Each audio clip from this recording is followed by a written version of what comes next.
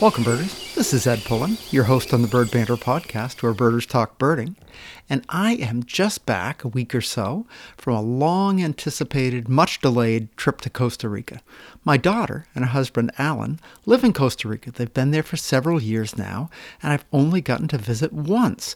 That was well pre-pandemic, maybe 2.5, 3 years ago, when they were living on the Caribbean coast, and I visited them there for just a week and birded a little bit around their home there. Since then, they've moved to a place in the mountains closer to the west coast of Costa Rica near Tinamaste, and it's just south of San Isidro. And I visited them there for 4 weeks in February and March. I had planned to visit them almost a year prior to that. The trip got canceled due to COVID, haven't been able to visit since, and so I've been really missing a chance to go. And so the primary purpose of this trip was to visit my daughter and nicely, my son, who is a digital nomad and travels all around, has also been in Costa Rica, sort of hemmed in by pandemic travel restrictions, and he and his girlfriend are living right near Jean there. So I got to visit both of them. So it was really exciting to see my family for the first time in a long time. But as any birder who has family who don't live near them knows, that when you visit family, especially if your family lives in a great place to bird, there's the inherent conflict, that little tension that always runs between your desire to be with family and make a great family visit and the call of birding, wanting to get out, see what you can see, explore some new areas. And so I really felt like this was a great opportunity for me to test my ability to balance a great family trip and a great birding trip and a great birding place that I haven't birded very much. So a lot of birding in that sentence. But anyway, a really great opportunity, and I feel like I nailed it. I really had a terrific trip. Got to spend lots of time with Jean and Alan. They have a fabulous little farm down a couple of kilometer bumpy dirt road out of Tinamaste, which is little more than a blip in the highway anyway. So a really remote area in a great birding spot, about 700 feet elevation, in a nice valley between the hill or mountain ranges that run out of the main north-south mountain range, Talamanca mountain range. The foothills run down to the ocean, and there are valleys in between that are just beautiful. Dense vegetation, all have all sorts of streams and brooks running through them, and just really good habitat. So they have a hectare there that they farm and have are developing and have already developed to a degree a fabulous farm. It's agroforestry. They are restoring an old pasture land property, planting lots of perennial fruit trees and other perennial products, along with a small annual garden. It's just a fabulous place, and I really enjoyed visiting, and I really enjoyed birding around there. I felt by the end of 4 weeks there, by getting out almost every morning the howler monkeys would wake us up around 4:30 in the morning, at a couple of hours before daylight. And so I get to listen to the dawn chorus start to come around, and the sun rose there around 6:30, 6:45 in the morning, and I would be out birding around then or a little before, but the birds really didn't start moving until the sun came up and the sun got on the leaves and the insects started moving, and then I could find some birds. Before that, I was birding by ear and hoping I could figure out what I was hearing, which was a bit of a struggle at times. But by the end of my time there, I felt like I had learned a lot of the calls and songs of the most common birds, at least the easy-to-learn ones, although there remained many that were mysteries to me, and got to see a good number of birds right around where they live. And in addition, by the time 9 o'clock in the morning rolled around, it was hot, and not much was moving. And so between 9 and 3:30 or 4, there really wasn't a whole lot of birding to be done around there. It was really quiet. And so I got lots of family visiting during that time, and sometimes in the evening, be a little more action. On the trip, we spent the first couple of days in San Jose, where my daughter met us, and then after a day or two, we drove off to where they live. Interestingly, during the pandemic in Costa Rica, one of the ways to control the pandemic spread and the movement of people around the country was to make every license plate had one weekend day that you're not allowed to drive. So my daughter's day to drive was Sunday. She couldn't drive on Saturdays. And she had one day during the week that she couldn't drive. I think that was Thursday. And so we got there on a Thursday. So she drove to town on a Wednesday, spent the day Thursday in town, met us Friday morning, and she had some business to do in town, so we did that, and then couldn't drive to her place on Saturday, so had an extra day in town, and then drove to her place on Sunday. So that was a couple of extra days in the city, and I got to bird a little bit around the city. But one thing I did while I was there is buy a couple of hummingbird feeders. So when I got to her farm, right off the back deck where there's a sloping property over some beautiful flowers and gardens, I hung a couple of hummingbird feeders, and by the end of the trip, those were much desired by the local hummingbirds. There were 3 species of hummingbirds that really frequented the feeders regularly. Scaly-breasted hummingbird, long-billed hermit, and rufous-tailed hummingbird, probably in that order of frequency. An occasional ruby-throated hummingbird would show up. And then there are a couple of hummingbirds buzzing around that I really couldn't get a look at and identify. But it was nice birding just from their back deck, and so we had a really nice time. So I'd love to hear from listeners as to what's your experience with trying to balance, the lure of great birding with the need and lure of special family time, and how to balance that in a trip. I thought that we did a nice job of balancing that overall. Also, I don't know about your family, but with my family, spending 4 weeks, with siblings and their families is pretty intense. It gets a little much. So we did make time to get away on little side trips. Some were just a day long when we left the farm and visited other places, and others were an overnight, day or two stay. So got a little bit of traveling, and I'll talk more about the birding in Costa Rica here to follow. But before I do that, I thought I'd just, if any of you are as directionally impaired or geographically impaired as I am, I thought I would introduce you to Costa Rica a little bit. Costa Rica is the second to the most southern country in Central America. Panama is at the junction, obviously, between South America and Central America, and just between Nicaragua and Panama lies Costa Rica. And if you look at a map, I always think of South America being pretty much due south of North America, but it's really not. If you look at the very top, the northernmost part of South America is pretty much south, almost due south of Maine, pretty much due south of the very easternmost east coast of North America, and so most of Central America runs on a diagonal from northwest to southeast. And as you get to Panama, most of Panama almost runs east-west, but Costa Rica is positioned so that it runs on the northernmost parts is considerably west of the southernmost part. So it runs on a diagonal from northwest to southeast. And so most of the mountain ranges in Costa Rica also run on a diagonal from northwest to southeast.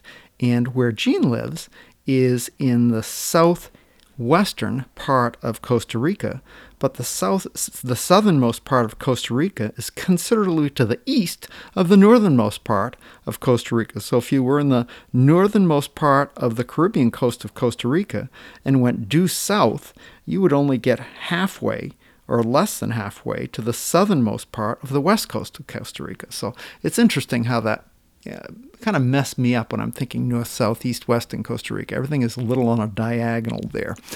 So Jean's place is about 20 kilometers from the Pacific coast of Costa Rica in one of the valleys in the foothills of the Talamanca mountain range, which is the range in the southern part of Costa Rica that separates the Caribbean from the Pacific, where the whole country is not all that wide when you get way down south there. And the mountains there are really high, so it's very hilly and mountainous terrain down there. So it's really a cool place. And when we went to Jean's place, we took the coastal route. We left San Jose and drove pretty much west or southwest to get to the coast, with a nice stop at an experimental farm, which is the farm of the company that Gene works with. Gene works with Jungle Foods, and they are a company that is trying to help small landowners develop breadfruit as a cash crop and agroforestry as a family feeding crop to become relatively autonomous in terms of their ability to produce food to feed their family and still have a cash crop at the same time. So, long story, but really cool company, and really proud and happy that Gene's working with them. But we stopped at the experimental farm for them on the way, did a little birding, continued onto the coast where we hit the coastal highway, Highway 34, which runs from the north to the south along the coast. Drove along there, stopped at the Tacoles River to look at the crocodiles and a few birds. Had a really nice drive. Got down to Dominical, which is the closest major town on the Pacific to where Gene and Alan live, and is right on a major route from the Pan American Highway to the coast. And so we turned inland at Dominical, drove about a half an hour to Tinamaste, which is a little town, and then drove down a dirt road to get to Gene and Alan's place. So you have a little bit of a feel for where that is. I'll try to put a map in the blog post that I put along with this so you get a general feel for where I'm talking about. But we drove there, did a little birding on the way, got a few cool birds on the ride. I was in the back seat and got to look out the moonroof and out the windows, and I got king vulture, which was always fun to see. I had seen one before in Guatemala, but always a cool bird to find. Got to see yellow-headed caracara, which was a life bird for me. Scarlet macaws several times, which are just incredibly cool, big, loud, colorful birds that are spectacular and tend to be pretty much mostly along the Pacific coast there. And had a terrific drive. Got in, got rested up. It was just a fabulous trip there. And then we settled into birding around the farm for a few days. But before we get there, I want to mention a little bit about the birding in San Jose. We stayed overnight at a hotel right near the airport. We got in almost midnight. It was a really late night. So we stayed at a hotel and got up early the next morning and walked outside to see what we could see. I got out my eBird, and sure enough, there's a hotspot right outside the door called the Alajuela Walmart Woods. There's a Walmart right next to the airport, and beside the Walmart, there's a little riparian corridor. And it was actually a fun little spot to bird. We were up fairly early, got out there, got some neotropic migrants, lots of Baltimore orioles, some yellow warblers, white-winged and white-tipped doves, great kiskadee, great blue heron, great egret. Those are the birds I could identify. There are a bunch more that I was like, that's a bird. Wonder what that is. And that was sort of a theme of the trip. Tough to bird an area you don't know, especially when vegetation is dense and it's hard to see. But I had a nice little morning there before we headed out. And the other place I birded right in San Jose was at another hotspot, the Hotel Aranjuez. Hotel Aranjuez is a little funky little hotel, fun place to stay, and they had a nice little tiny grounds, but trees in the city, always good. So we got lots of parrots flying overhead that I had trouble identifying, but got familiar with some of the most common birds. Palm tanagers, blue-gray tanagers were all over the place. Great kiskadee and social flycatcher. Good to get used to get a real feel for the black, yellow, and white-headed birds flycatchers that are around. Rufous-collared sparrows, they seem to just be anywhere there is people around, you're going to find rufous-collared sparrows. Pretty much anywhere there aren't people around, too. If there's some open space, they're all over the west coast of Costa Rica. So had a nice time, went to the market there, visited with some of Gene's friends before we headed off. Also, one little story about the experimental farm. The Jungle Foods farm that we stayed at, Paul Zink and Gene's other partner, Gustavio Anglo, were the co-founders of Jungle Foods. And they run this experimental farm, and it was a really cool place. We walked around, got some bug bites on our legs, but found some birds. But the coolest thing was, we're walking down this pretty steep little trail, and to the side, the hill just dropped off. I mean, really, really steep. And Paul had a basket catching thing for fruit, and there was a breadfruit. He wanted to fish a breadfruit off a tree on that hillside, and he fished it into the basket, and it dropped and rolled down this incredibly steep hillside. So instead of saying, Adios, not going to get that one. Paul just dives off the side of this cliff, running down the side of the road, doing little switchbacks, and disappears from sight. And about 2 or 3 minutes later, he comes up, and on his shoulder, not a breadfruit, which is the breadfruit he's trying to get was like a giant grapefruit size. On his shoulder is this bigger than a watermelon-sized jackfruit. And I don't know how many of you have seen jackfruit, but they have prickly surfaces. It looks like all sorts of giant rose thorns sticking out the surface of a jackfruit. It's on his shoulder, and it's a big fruit. And he somehow comes trotting up this hillside out of a canyon with a giant jackfruit on his shoulder. A lot of jaws dropped when we saw that. Like, how did he get up that hill? Forget about alone, but with a jackfruit on his shoulder. But he knew the paths, and it kind of surprised us all, and we enjoyed some jackfruit for lunch. The other fruits we had there were spectacular. I don't know if any of you have ever had caviar limes. They are this little tiny lime. It's about the size of a peanut. And when you break it in half, the little tiny granules of lime come just oozing out of it, sort of almost ejaculatory looking, very, very erotic. This fruit just oozes out of this lime, and when you eat it, it is so good, just bursts of flavor, not real sour like some limes can be, just enough sweetness to make it perfect. And oh, they were so good. Just really enjoyed caviar lime. Maybe my favorite fruit of the whole trip, although magic berries have to be pretty close. Those are berries that you eat, and they kind of alter your taste buds for a few minutes so that no matter what you eat, it tastes sweet. So you can eat limes or lemons after you eat this magic berry, and they taste sweet as candy. So there's some really cool fruit experiences I had on the trip too.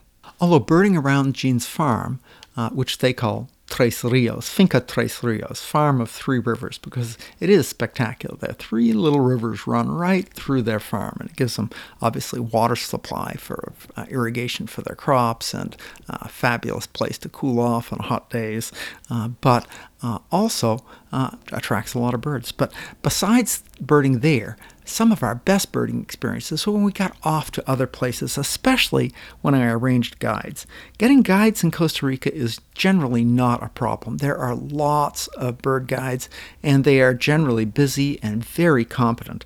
But COVID has just hammered the entire ecotourism industry, the tourism industry really, but especially birding guides have just been hammered.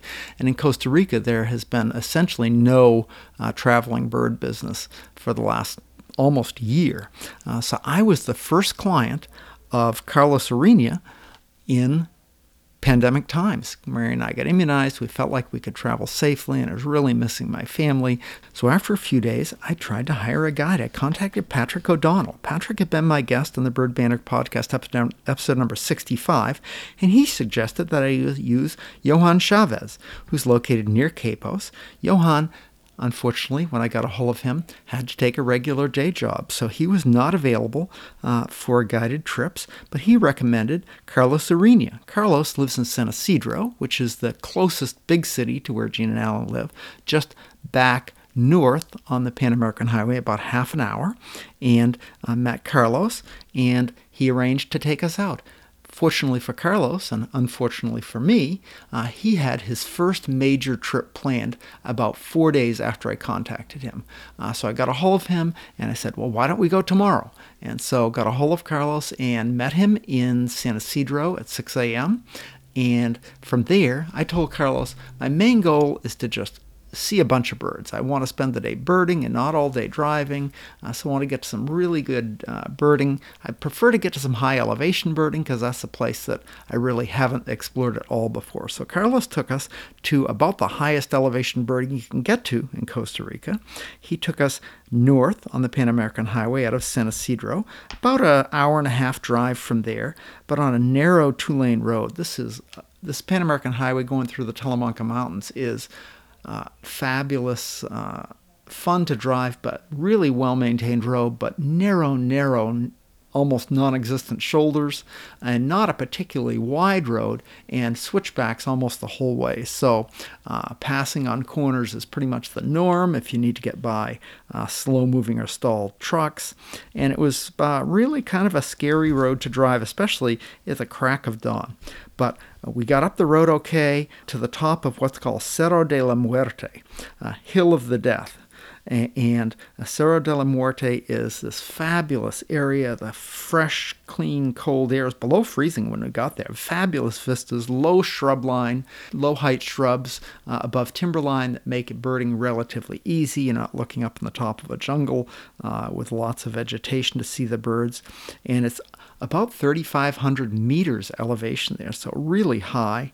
And we got there about 7:45, 7:50, and just got onto birds right away. Volcano hummingbird, timberline wren, black-capped flycatcher, sooty-capped chloraspingus, large-footed finch, sooty thrush, black-billed nightingale thrush. These were all new birds for me, lifers, and just got great looks. It was just fresh and beautiful in the morning. The vistas were spectacular, and it was great. We stayed there for an hour and a half or so and just got some great looks. And then we spent the rest of the day at San Gerardo de Dota Quetzal Valley. It's a curvy road that goes up into the Quetzales Valley, and just had a great day. We spent about 6.5 hours there, some fabulous birding. We made a quick stop at a little soda. Sodas in Costa Rica and much of Latin America are little family-owned restaurants, not really a big restaurant. They're usually outdoor dining, usually have one person who works there, usually the woman of the house, and she'll make you food or get you drinks or whatever you want and wait on you. So the price of birding at their feeders was to have a drink. So we had a nice fresh squeezed fruit drink and watched their feeders for half an hour or so.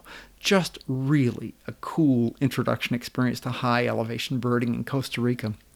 They have suet feeders, they have seed feeders, lots of hummingbird feeders, fruit feeders, just fabulous birding there. Interestingly, the high elevation in Costa Rica, the dominant tree is an oak, and so there are acorn woodpeckers just all over. Besides a couple of other common woodpeckers, acorn woodpeckers were just everywhere. And so we got great looks and really had fun watching acorn woodpeckers, but also flame-throated tanagers were just all over the place. Blue and white swallows were flitting around. Flame-throated warblers were great. Had a few hummingbirds, and just a really nice start to the day. From there, we spent the rest of the day at a high-end resort. It's called the QREC, or Quetzales Research Education Center, and was started by a fellow who's now in his 90s that we got to meet. And he started, I think, and I could be wrong on this, but I think it was originally designed to be a fishing lodge. They stocked the local stream with rainbow trout, and we're going to have a fishing tourism industry that didn't really pan out all that great. But some of the people who came to fish apparently knew their birds, and they said, boy, there's a lot of quetzals around here. Birders love to see resplendent quetzals. Why don't you try to attract birders? So that movement began, and sure enough, it became one of the go-to places in Latin America to see resplendent quetzals. My resplendent quetzal experience maybe not as great as other birders. We went to this resort, and one of the things you could do at this resort was get them to take you to the top of the trail so you could hike down instead of having to hike up, which would have been a lot more difficult. So the price of that was either $15 US dollars to get the ride, or you could have lunch there, which cost about $15. So we decided to have lunch after our birding, and so we drove up a trail for quite a ways, as far as a road, as far as you could go. And just before we got to the end of where you could drive, Carlo stops and says, "Resplendent quetzal," and it was just over the top of the car. I couldn't see it through the windshield, so I backed up trying to get a look at the quetzal, and just as it came into sight, it flew. So I got to see my only resplendent quetzal of the whole trip flying away from us and disappearing. So I got a tick, but it's one of the BVD ticks, better view desired. And hopefully another trip I'll get a great look at an adult male resplendent quetzal. But I got a look at a juvenile male resplendent quetzal flying away. So that was that, but still pretty cool. We got to hear them much of the hike. So we parked the car after a little bit, and then a pickup truck with an open back and seats drove us up an even steeper, rougher road to the top of the trail system there. And from there, we spent about 4 hours hiking back down this windy up and down trail. Just spectacular birding. Carlos got us on at least 2, maybe 3 big mixed flocks and just had tremendous looks at a lot of birds. Maybe my favorite was long-tailed silky flycatcher. At one point, we had an entire tree, just the whole top of the tree, like a birthday cake with candles sitting on top with all these long-tailed silky flycatchers queued right up and looking at us. We had a lot of other birds there. Collared redstart, black-cheeked warbler, golden-browed chlorospingus, ochraceous wren, rufous-browed peppershrike, just a whole bunch of birds. I think our list for the day there was over 60 species, most of which were life species for me. So had a fabulous hike. When we got back down the trail, we drove back to the restaurant and had a nice lunch, watching the hummingbird feeders, got to see a few new hummingbirds there. That was really nice. And by that time, it was 2:30 or so in the afternoon, and she'd had enough. Marion is my girlfriend. She's a beginning birder and is quite good. She's got a good eye. She doesn't really fun to get out birding with, but she's maybe a little less.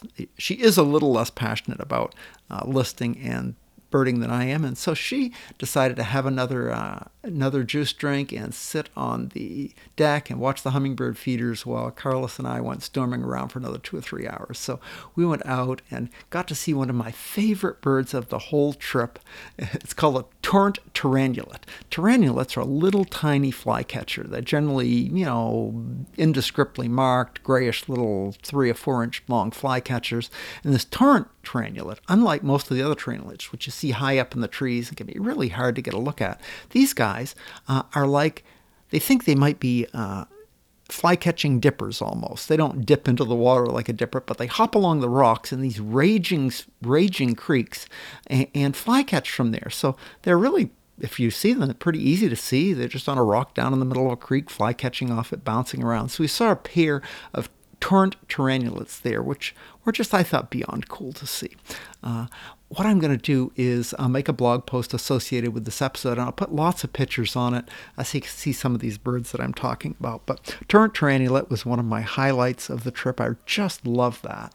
And we went around other places looking for various things and just finished up the afternoon there and then drove out during the daylight, got back to San Isidro, and that was our first day with Carlos. Carlos is a fabulous birding guide. He has a great story of his own. I think he's in his late 30s, early 40s, and just really a top birder. But he got his start in birding from his big brother. His big brother started one of the early bird guiding services in Costa Rica. And when Carlos turned 16 and could drive, he was a driver on the bird trips. So for several years, Carlos, his job was to be the driver and the all-round, do everything it needed to get done, a right-hand man to his older brother who was leading birding trips. And he'd, most of the time or often, go on the walks with the group, and he got himself a pair of bins and became quite a competent birder. When he was 21 or 22 years old, been doing this for a few years, his brother told him one day that next week you're leading a trip.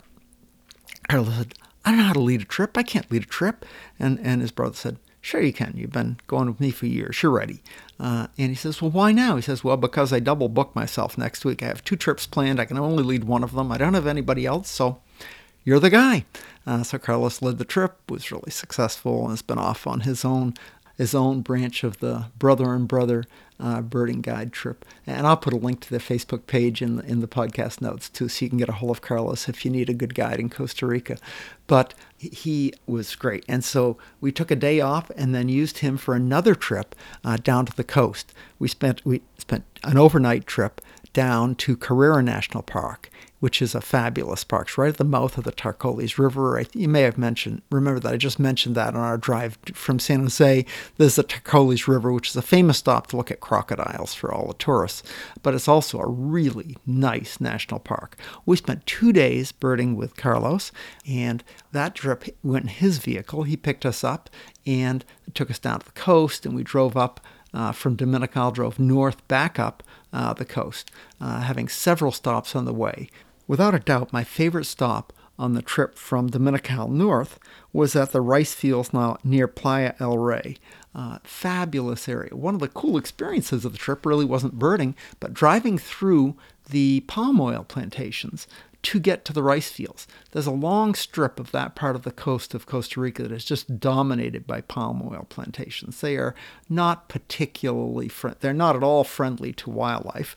They're a monoculture crop, pretty much a wildlife desert almost. But in driving through those to get out, we got to see how the workers work. And it's kind of crazy. These palm trees are pretty tall, 40, 50 feet to where the fruit grows, and you have to cut them down. So these workers are riding on a bicycle with a pole that's about 50 feet long over one shoulder with a pruning saw hooked onto the end of the pole. And they're riding their bike along, balancing this long pole with a saw on their shoulder, and then they'll stop and straighten up the pole. They walk it up like Iwo walking the pole up, and we get it vertical. We'll lean it against a tree and maneuver it over so the saw is next to the fruit, and they'll saw the fruit off, and it'll crash down to the ground. And they collect the fruit by the side of the road and haul it off to the factory to get the oil boiled out of it in big trucks. But I thought, how do they ride those bikes with those incredibly long poles? It was pretty cool to see, I have to say. But anyway, we got through the palm oil plantation, and there's a little river on the coastal side of that. And beyond that are the rice fields. And the riparian area along that river was just spectacular. One of my favorite birds of the trip was southern lapwing. I've seen northern lapwing in Africa and Europe, hopefully someday in the ABA area. I think they show up on the East Coast occasionally, but not for me yet. But and they're a beautiful bird. And southern lapwings are the southern version of northern lapwing, and they are spectacular birds. This metallic green sheen to them and all sorts of iridescent colors, and just a cool shorebird. And we saw a nice flock of them in the rice fields, but also got mangrove cuckoos and bare-throated tiger heron. Just a fabulous look at that. Lots of neotropic migrants and lots of resident species. So got really good looks at a whole bunch of birds for a couple of hours there before we headed north. Spent later in the day looking for birds in that junction near where the Tarcoles River is. The Tarcoles River lies just fortuitously at the junction of the dry northern part of the west coast of Costa Rica and the not quite as dry southern part. So the birds of the wet tropical forest of the southwestern Costa Rica are relatively a different subset of species, a different group of species than the birds of the drier tropical forests north of the Tarcoles River. And right there at Carrera National Park, both sets of birds, the birds of the dry tropical forest and the birds of the wet tropical forest, come together, and you can find both sets of birds. So a big list of birds you can get at Carrera National Park. So we birded that park for the whole next morning, had a great morning walk. Lots of cool birds. Got to see great tinamou. I heard them all the trip at Gene's place, but never saw one there. Got to see great tinamou and a whole bunch of other birds. Lots of trogons, just fabulous birding. And then got on home. On the ride home, had a great experience of going to a stakeout, a common potu. Potus are these ancient-looking, weird-looking birds that hide by roosting on the end of a post or limb.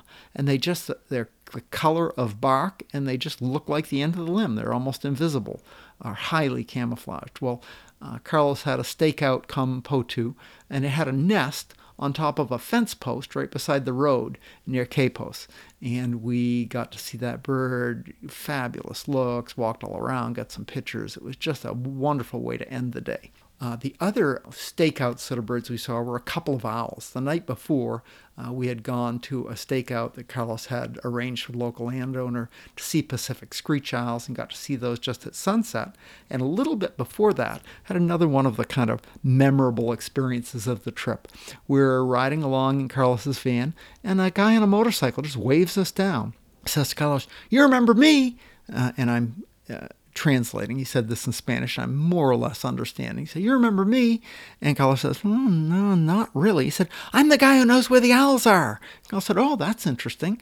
And said, "Can you show them to us?" And the guy says, "Well, I got to go to town to go to the ATM, but maybe after that." Carlos says, "Well, if we find him." So we go birding for a little bit. Sure enough, this guy shows up, finds us again, and takes us to a teak plantation. We walk out through the teak plantation, and sure enough, a pair of black and white owls just roosting in a tree there. He knew right where they were, took us right to them. So got our black and white owls for the trip, and just kind of memorable things like, just stumble into things like that. It was really cool. In addition to that trip, we took a family vacation trip to the Parque Nacional Manuel Antonio, got a nice walk around there. That park is spectacular. Just a beautiful park, really well developed, has a lot of handicap accessible trails, has lots of naturalists who'll take you on a morning walk there, and the swimming there is fabulous. There's a beach that's just spectacularly beautiful beach, some rocky outcroppings that have brown boobies and magnificent frigate birds soaring around them, so really a fun walk.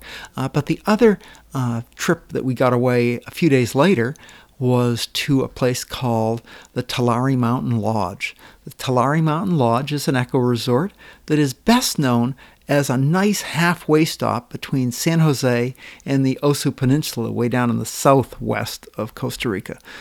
But I went there just because it was only an hour and a half or so from Gene's place, and it's right near San Isidro. So went to the Tulare Mountain Lodge, and the owner there had said he could arrange guides for us.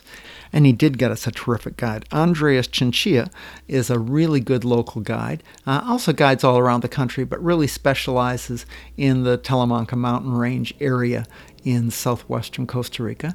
And we met him at the Tulare Mountain Lodge, and he showed us the birds around the lodge, which is great birding, and then took us to this fabulous feeder setup. It was just incredibly cool. This house is right outside Parque Nacional Chirripó, which is in the cloud forest. The cloud forest in southwestern Costa Rica isn't that high, around 4,000, 5,000, 6,000 feet. You don't have to get up really high. And it was a fabulous little home on the side of a ravine. And the owner had set up all sorts of feeders. And it's largely a place photographers love to go because the light is spectacular. The birds are, colorful and close and easy to see and photograph. And we did get some great looks at some great birds there. Oh my goodness. The tanagers there are just to die for. The looks are spectacular. The light is great. And spectacled tanager, that was one of the birds I was hoping to get a good look at. And these guys were right in front of us for as long as you wanted to drink in the looks. Golden hooded tanagers, silver-throated tanagers, scarlet-thighed dacnus, red-legged honey creepers, blue-gray and palm tanagers, just all over the place. Really spectacular. It was fun to study Philadelphia vireo. Those are a hard ID in the U.S., and actually not that easy an ID there either, but we got really great looks at Philadelphia vireo, mistletoe tyrannulates right up close. Red-faced spinetail was one of my favorites. This is a pretty good-sized, 7 or 8 inch bird. They're sort of closer related to the tree creepers, but they've got this rufous tail, just a spectacular bird. And hummingbirds, oh my goodness, the hummingbirds, they were crazy. Violet saberwing, violet does not describe their color. They are this intense, iridescent violet color that's fabulous. Garden emerald, green-crowned brilliance, snowy-bellied hummingbirds, rufous-tailed hummingbird, white-tailed emerald, just crazy. Lesson's mots, great looks at those. And the bird that all the photographers were coming to see, red-headed barbet, just right in your face. Just fabulous birding. We spent 2 or 3 hours at this feeders and just loved every minute of it. It was just so cool. Marion, I have to say, was just pretty much blown away by how spectacular the birding can be at a place like that. And so was I. So we had that day, and then the next day, Andreas took us to another really cool place, to Los Cocingos, a fabulous little birding area where Alexander Scutch had his homestead. He bought a large, pretty good sized chunk of land there for very inexpensive when Costa Rica property was really cheap several decades ago, and developed it into a fabulous birding spot, but with trails and that sort of thing. But he was a prolific author and really the grandfather of Costa Rican birding. So we got to see his property and just some fabulous birding. So overall, a spectacular trip. We ended the trip with 295 species, 134 lifers for me. All of the birds enjoyed. Most of them seemed pretty well. Met a couple of really good guides that I'll be able to use for future trips, and had a fabulous visit with my kids. So overall, a highly successful trip that I just, cherish. So loved that. Feel like, again, hit that balance of great birding and great family time. Did a really good job of balancing. I'm pretty proud of myself for balancing that as nicely as I did. So happy there. And from there, didn't come straight home, visited my brother in Florida. My brother lives on the Gulf Coast of Florida in Manasota Key, and got to visit him for a week and did a little bit of birding there, nothing that spectacular. Marion and I did get to see maybe the wildlife refuge in the U.S. with the coolest name. Can you think of a cooler name for a wildlife refuge than Ding Darling National Wildlife Refuge? Ding Darling. Look up Ding Darling, how he got his name, the whole place. But it's a pretty cool place. And we birded there. Didn't see that much. It was spring break in Florida when we were there. So just a lot of people. Couldn't really get on any of the beaches. I couldn't find parking on any of the beaches on the entire Sanibel Island. But still, drove around the wildlife loop at Ding Darling, got some really nice looks at a few cool birds, and had a great day. Flew home, been home for a little over a week now. And so I'm settling in, going to get back in the swing of producing episodes for the Bird Bander podcast. Need to arrange some guests. If you know anyone you think will be a really good guest on the podcast, urge them to reach out to me, or reach out to me and I'll get a hold of them. So thanks for listening. Hope you enjoyed hearing about my trip to Costa Rica. I enjoyed the trip. Hope you enjoyed hearing about it. And so until next time, thanks for listening. Good birding and good day.